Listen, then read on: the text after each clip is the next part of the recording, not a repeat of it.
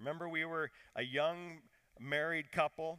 We'd had our first child. Taylor was born, and we were expecting our second child. It was in the late 90s. We were living in Oregon at the time, and we were getting ready to purchase our first family vehicle. Okay, we'd had vehicles left over from our single years or our early marriage with no kids, and they didn't really fit kids. We were in that family stage, and we knew we wanted to have more kids, and so the cars we were driving weren't going to hold the family that we'd hoped for, or the dream that we'd always had of having a boat one day. And so we were in the midst of, I know, obviously if you know me, that dream has never come true so far, so one of many. Anyways, so we were getting ready. We'd sold our one car and had that cash. We'd saved up some money, and we knew exactly what we could afford. We wanted to pay cash for that vehicle, and we'd saved up, and with our sale of our vehicle, had enough to get a pretty decent used car, but a new or late modeled used car, or the van. Actually, we were looking at minivans as they were coming out, but it was a specific type of minivan. It was the one minivan that had a chassis that was designed to be able to pull a boat.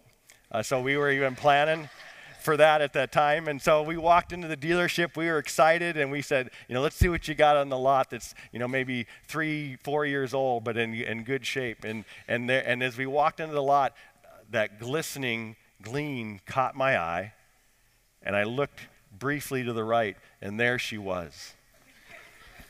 A brand new, classic. And I knew the moment I saw that 97 Astro Chevy van that it was going to be a classic forever. It was not just going to maintain its value. It was probably going to become one of the greatest vehicles of all time that would have, satisfied every need and desire we ever had. And I thought, how can I possibly be satisfied with a used vehicle when possibly the greatest van ever made is sitting right there? And I knew it was a sign from God. And so in our silliness and thinking, this is so much nicer, the new one has all these new features in it, it's going to be perfect for us, we got not roped in, we just made a poor decision to buy the brand new 97 Chevy Astro van. Didn't have much of a payment. We had a fair amount of money to buy a used car, so we ended up with like $100 a month payment. We thought, that's not very much. Not a problem. But we were a brand new, younger family. We just bought in our first home. We were just one of us working, and so $100 every month was a lot of money for us in the late 90s at that stage of our lives. And after 2 months of driving that van, probably the greatest van, have I mentioned that has ever been produced? I'm joking. I realized we'd made a mistake. That we got sucked into getting what we wanted, but after 2 months I realized this isn't really what we desire. We wanted something that we could own outright and that wouldn't be a pinch on our budget at that season, and we could have done that. And so we made the decision. My wife and I prayed about it. We talked about it. We knew it was probably a foolish decision when it came to worldly financial decisions, but it was going to be the right decision when it came to who we wanted to be and what was important to us, was to go and turn that van back in and just say, find us whatever you have in a used version that can let us drive it off the lot debt-free. So we went back, and all we could picture is the first 2 used vans that we saw while we were there that were like orange, shag carpet, about as ugly as you could imagine. And we're just going, Lord, please just don't let those vans still be there when we go back. And sure enough, we go back to the lot, and guess what? 2 vans were still sitting there. And I said, all right, Lord, I'm going to suck it up. We're just going to do what we need to do. And so we walk back there, and I'm looking at the vans. I'm trying to picture them in a different color, and I can't. But in the midst of submitting to that, the guy says, well, hang on a minute. One of the other salespersons just said a van was turned in yesterday. We haven't even registered yet. I have no idea what color it is or what it looks like, but I'll go check it out and we'll bring it around. And sure enough, they brought one out that was just a normal brown color. Not as nice as the navy blue one that we had, but we could get it debt-free. Now, we lost a good chunk of money just because of the exchange, but we drove that thing off with no debt. And it brought a sense of peace, to us that we never got from the other one. My guess is that I'm not the only person in this room that's ever chased after a want, thinking it was going to satisfy them at that moment, only to find out that it did anything but that. This series is all about that.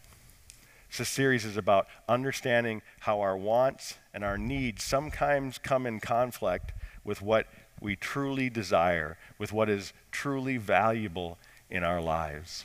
And as we explore this over the next several weeks, my hope is that all of us will learn to understand how to discern between these different things and ultimately how to pursue what is truly valuable, what God created us to desire more deeply than just the surface wants that we often end up chasing in our lives. So if you have your Bibles with you, let's read in James chapter 4 the first steps of this process, and that's understanding these two truths, but ultimately coming to this single realization that's absolutely vital to us beginning this journey of learning how to get what we truly desire. James says this in verse 1 of chapter 4. He says, "What causes quarrels and what causes fights among you? Is it not this, that your passions are at war within you? You desire and do not have, so you murder. You covet and cannot obtain, so you fight and quarrel. You do not have because you do not ask. And you ask and do not receive because you ask wrongly to spend it on your passions."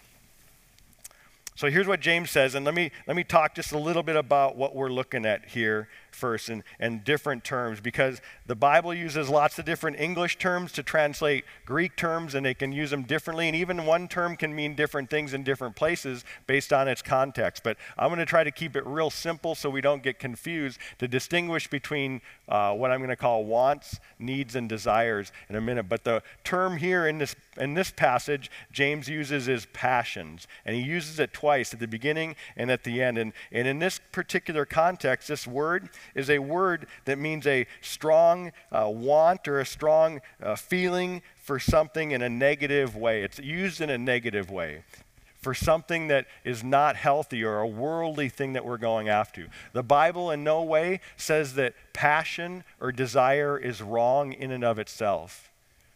We are to have a passion or a desire for God. We are to desire or have passions for the things that are good in life. But here James is using a word in a specific way to talk about passions for things that are specifically not good or sinful or broken in this world. Are you with me?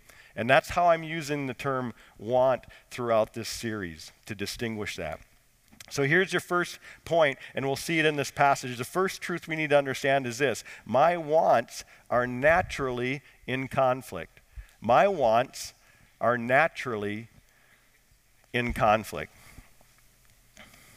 James is saying that. What causes quarrels? What causes fights among you? It's this, that your passions are at war within you, meaning all your different wants, they're at war within you. Not only individually as a person, but with people around you. Our wants are at war within us. So let me define these real quick, and you can jot these down as you want. I'm sorry, these would have been in your notes, but they aren't now. Here's the three terms that I want you to understand how I'm going to be using them throughout the duration of this series. A want, I'm defining as a shallow expression of what I truly desire.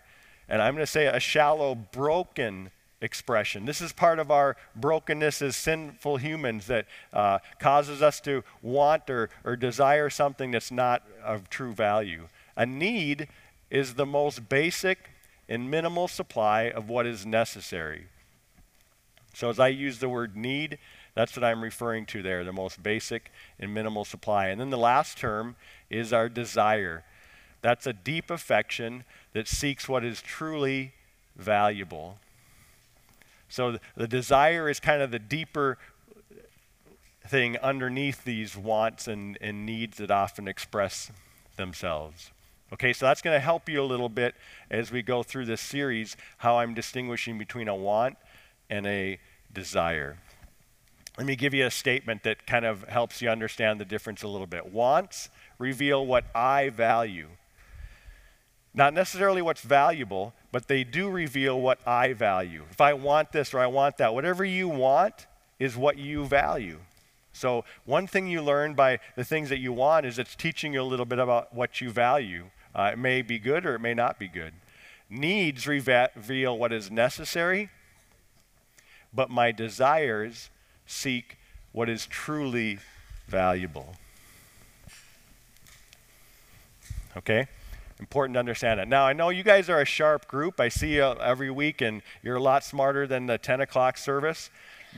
But I still think it maybe would be helpful if you had some illustrations or some pictures or images that might help you get this concept. So I put together some pictures along some of these things that maybe will help you get the idea between the difference of a want, a need, and a desire. So if, say, we're looking in the area of relationships, right? Ladies, that's what you want when it comes to a relationship, okay? Now, this next one is what you really need, right? I mean, that's what you need. You don't need this great, hot-looking, good-looking, rich, successful guy. You just need your basic average Joe. But what you desire is this last one. You desire someone who will go through life with you for the duration. That's what you truly ultimately desire in relationship, is that connection, that intimacy with someone, okay? Now, I know you're maybe catching on, but you're saying, well, Chad, okay, I kind of get it, but I might need a couple more examples. Well, I'm so glad you asked that because I have a few more here for you, okay? So this next one talks about homes, right? That's what we want. We want the huge mansion, the fountain, cars parked all around, everything you could possibly imagine in every single room. What you need, well, you just need a basic shack to kind of keep the rain off your head, or down here, the sun off of your head. That's really all you need. But what you desire is a home. You want a place where the people you love are secure and protected and taken care of. So you see how a want and need and a desire, as I'm defining them, kind of connect. Now, I know it's starting to make a little bit more sense to you, but you guys are a little slow this morning coming off Easter and maybe didn't have your coffee yet. So here's one on, say, health, okay? Guys, that's what you want, right? You want the six-pack, but you got the one-pack. You know what I'm saying? That's what you want. What you need, that's all you really need, right? But what you desire is just general overall health, to be able to do the things that you were created to do. Okay, a couple more. Let's go with security. Girls, that's what you want. You think the big Kim Kardashian diamond ring rock will bring you the security? Man, if I can just find a guy that will get me that big ring, I'm going to be secure. What you really need is just anything, right? I mean, some of you are saying, at this point, I don't care what it looks like. Just put something on this finger, right? I just need a ring on it. But what you desire is a loving relationship, is someone who values you for who you are. Okay, last one. Guys, this one's for you. Okay, provision, right? You got to go out into this desperate world and provide for your family, and it's a jungle out there. So, I mean, we need big trucks to get around in this town. It's not an easy place to make a living, right? What we need is just basic transportation, right? We got to get from point A to point B. But what we desire, well, we still desire a pretty big truck, don't we? I'm just saying, it's tough to make a living out there. So we really do need big trucks if you live in Texas, right? All right. I think you got the idea of where we're going with this. Here's some statements I want to just leave you with in regards to this particular truth. If I insist on getting what I want, it will always prevent me from getting what I truly desire. If you always insist on getting what you want, it will keep you from getting what you truly desire. You see, because what you naturally want is in conflict with what's ultimately valuable. This is part of our brokenness as human beings this side of heaven. is our wants get in the way of what's truly valuable. And if you always do what you want to do, I guarantee you, you will end up in a place that you do not want to be. That's kind of the gist, in one sense, of C.S. Lewis's book.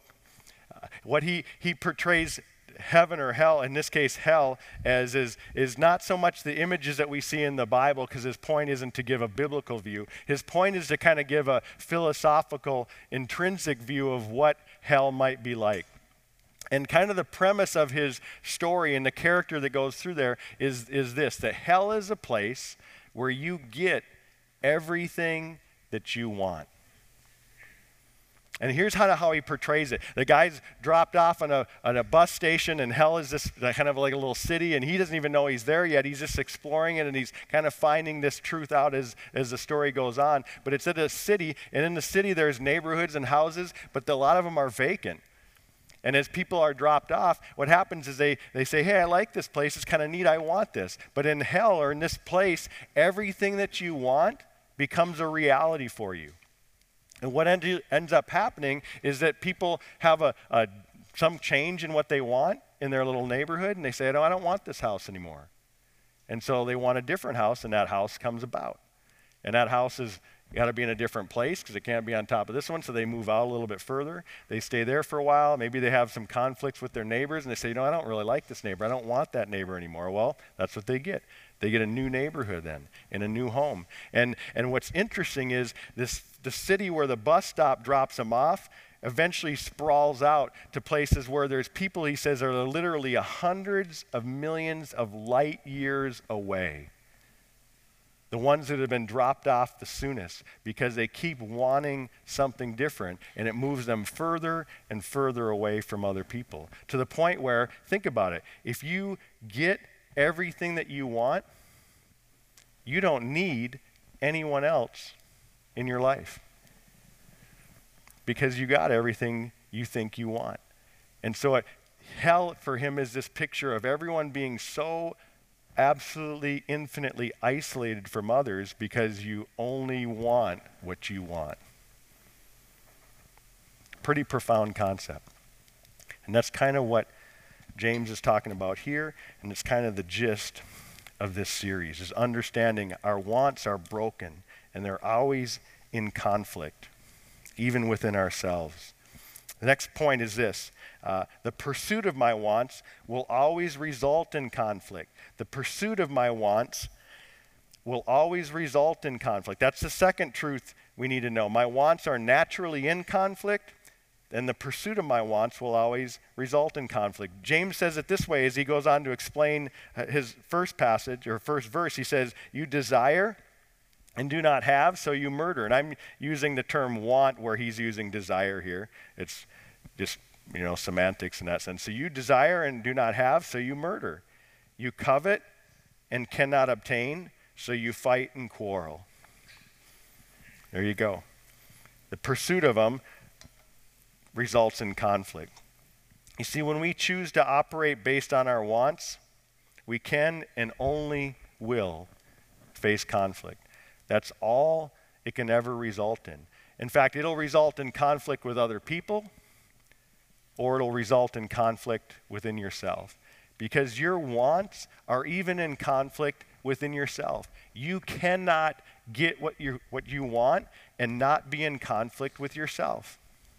Let me give you some examples. Every person, I wouldn't say every person, but at some point, every person wants to make more money than they've really earned. We all want that initially. We all want to make more money than we really earned. But think about it. If you want that and you really wanted that, you can't want that and let anyone else in the world want that same thing. It automatically puts you in conflict with others, because if everyone could want to make more money than they've really earned, then everyone would have more money than they'd really earned, and everyone would have all this money, and money would have no value because everyone would have every bit of money that they wanted. And now suddenly the value of money is gone because everyone got an abundance of it, and it's not rare anymore. See, it's the scarcity and the abundance that gives it its value.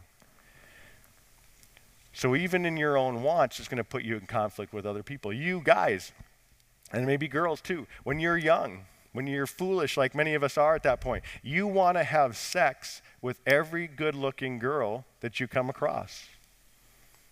That's a want that you have.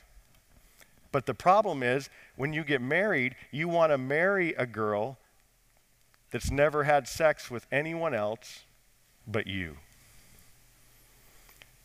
You can't have your wants. They're always going to be in conflict with one another.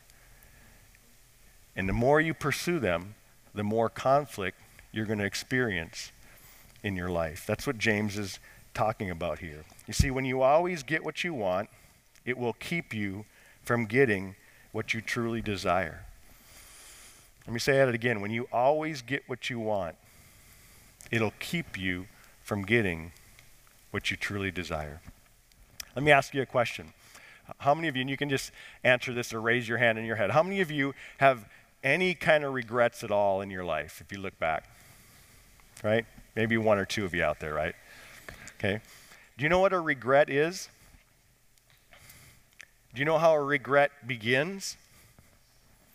A regret always begins with a want.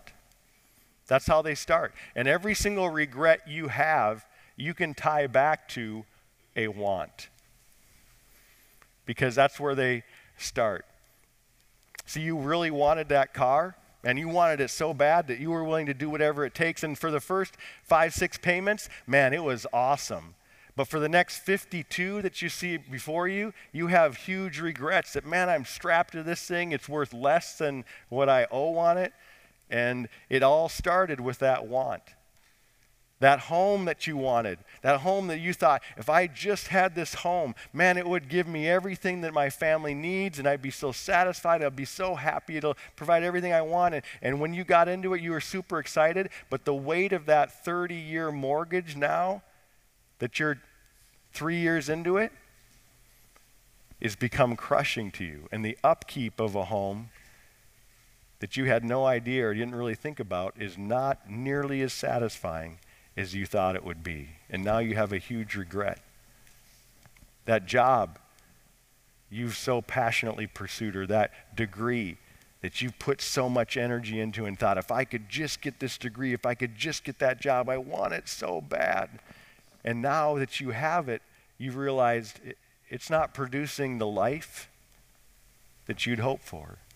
And you regret maybe being locked into a career or a path that you don't really see any exit from. That boy or that girl that you so desperately wanted to go to prom with your senior year. I mean, you thought, if I could just go to prom with him, man, I'd finally have everything I wanted. And 20 years later, when you went back to your high school reunion, you said, God, I'm so glad I did not get what I wanted, because look at him now.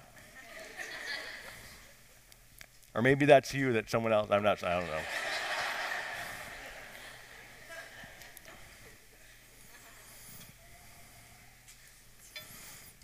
Our wants are always going to be in conflict, whether it's within ourselves or with others.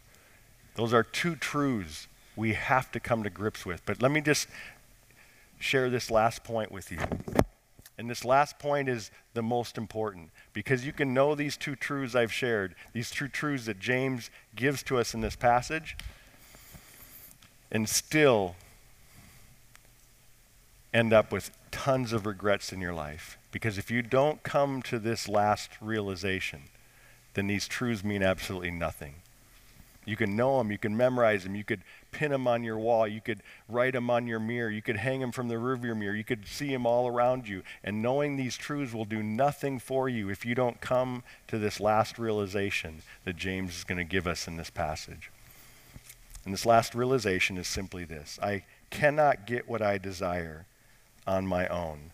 I cannot get what I desire on my own. Here's how James says it. At the end of verse 2 and into verse 3, he says this. He says, you do not have because you do not ask. And you ask and do not receive because you ask wrongly to spend it on your passions, or as we're calling them, wants. So basically he boils it down. He says, hey, you don't have because you don't ask. And asking implies the fact that you need someone else to get your desires. You cannot get them on your own. You don't ever ask someone else for help if you already got what you need. And that's what James is saying right here. Whether it's riches, popularity, relationships, power, do you realize even in their broken senses, every single one of them requires other people. You can't be rich in a sense without other people, because if there's not something to spend it on, or if there's not something to compare it to, what is riches then?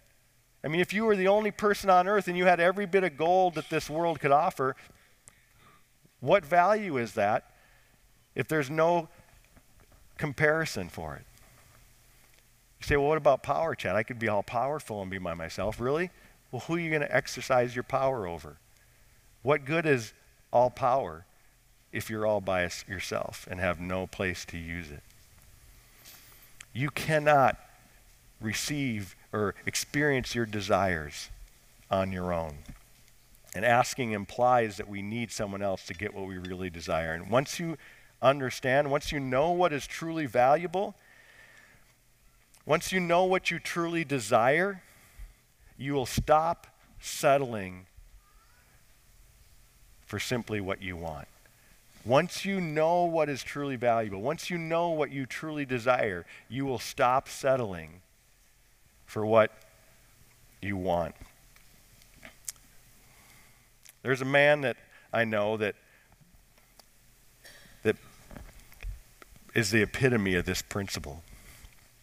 He was a man at a pretty young age. He was still in his early 30s. He began his ministry.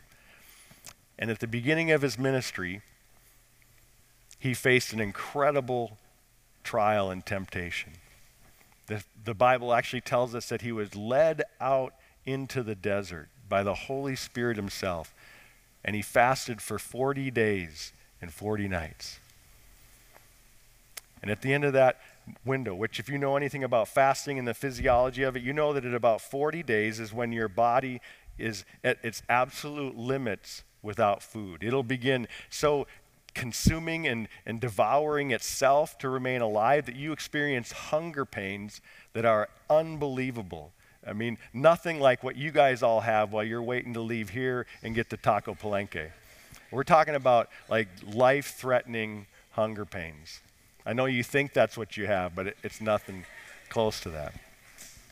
And when Jesus was led out to be tempted, the devil came to tempt him in three key ways that surfaced some of these deeper desires as opposed to wants in our lives.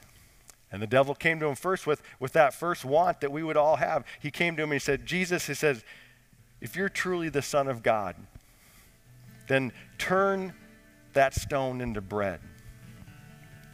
I mean, Jesus had not eaten for 40 days. He needed something to eat. He probably wanted something to eat. And there's nothing wrong with eating something in and of itself. But Jesus had a greater purpose and a greater mission than just himself. And so Jesus responded to the devil with this. He said, man does not live on bread alone, but on every word that proceeds from the mouth of God. You see, Jesus knew that he could get what he wanted at that moment, but it would never truly give him what he really desired. And he was willing to resist what he wanted because he knew that something he desired was far superior and so much more satisfying. So comfort didn't do it for him. So the devil takes him, he brings him to the top of the temple over the holy city of Jerusalem. Jesus' people, his family, those whom he was sent as the Messiah to represent. And the devil says, hey, if you want to show your security, if you want to show your power, if you want to show off to your people who you are, just jump off the temple here. because the Bible says that your angels will protect you. And Jesus says, you shall not tempt the Lord your God. He doesn't give in to his desire or his want to maybe be popular or to seem powerful in front of all his people.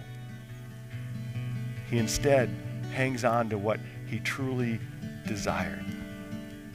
So the devil takes him to one last spot and he brings him up, puts him on the top of a mountain peak where he can see all the kingdoms across the whole world. And he says, Jesus, if you're truly the Son of Man, he says, you bow and worship me and I will give you every one of these kingdoms. They're all yours right now. In a sense, here's what the devil was saying. I can give you these kingdoms and these cities and the glory of this world right now through a shortcut. You won't have to go to the cross if you will bow your knee to me right now. But Jesus said to him, you shall worship the Lord your God only. You see, Jesus may have wanted that, but ultimately he knew he already had it. But it was going to come through a path that would bring great suffering, great pain, and even separation into his life. But what he desired was so much stronger. What was truly valuable to him was so infinitely greater than anything he could have acquired in this world, that he was willing to put aside his wants because his desire for what was truly valuable was so much greater. Here's what's ironic about that, is Jesus deserved the bread. He deserved the protection. He deserved the glory because he lived perfectly. You and I, we don't even deserve the bread. It's someone else's. Someone else created it, and yet we covet it, and we want it, and we think we deserve it. We want popularity. We want protection. We want God to take care of all of our needs. We want glory. We want attention. We want all these things that really aren't ours. They are created. They are made by someone else, and yet we want to demand them from God. And as a result, we deserve to hang on a cross. But Jesus came and said, you know what? These things that are mine, I won't even want them. I won't even take them when they're rightly mine, so that I can be the first human being to ever reveal to this world how valuable my Father is. Because more than the things of this world that will never satisfy, he wants you and I to know the things of eternity. He wants us to see what he has seen and enjoy what he has enjoyed for all eternity past. Because that's what you and I were ultimately created for. And so he stood in our place so that we could stand in his.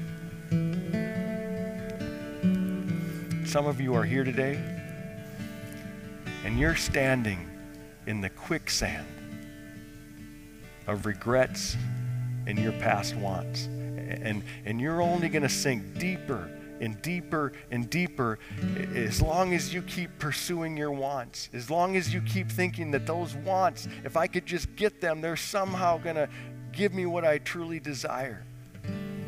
And you need to make a decision. You need to change course in your life, because you're sinking deeper and deeper and deeper into the quicksand of your regrets.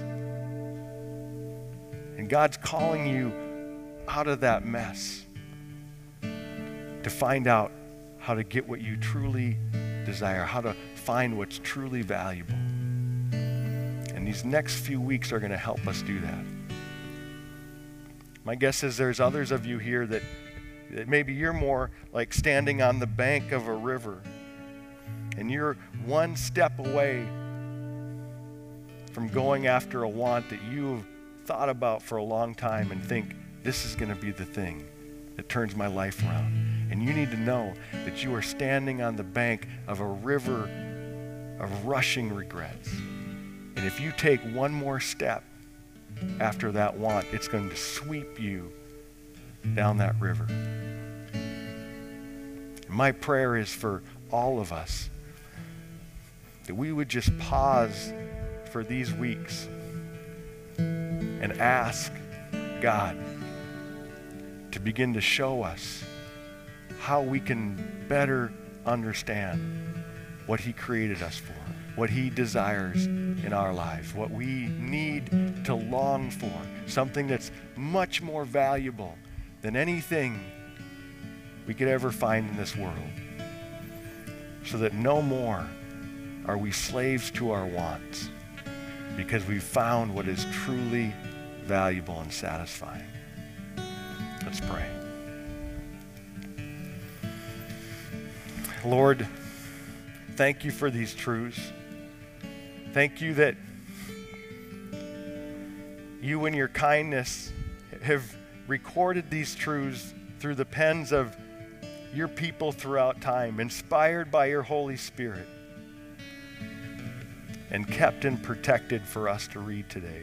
Lord, truths that these could not have just been simply written by men, because every time we open this book, Lord, it examines our hearts in ways that we can't even examine ourselves, ways in which we don't even understand about ourselves until you show us. Lord, many of us, maybe for the first time, have realized that our wants are in conflict. I didn't know that until your word examined these things in my own life.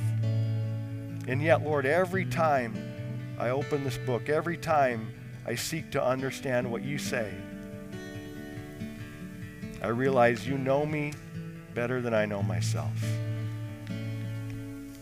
So, Lord, please take us on this journey. We need you to lead us, to show us what's truly valuable, and the only thing that will ever truly satisfy our deepest desires. We ask this in Jesus' name we pray. Amen.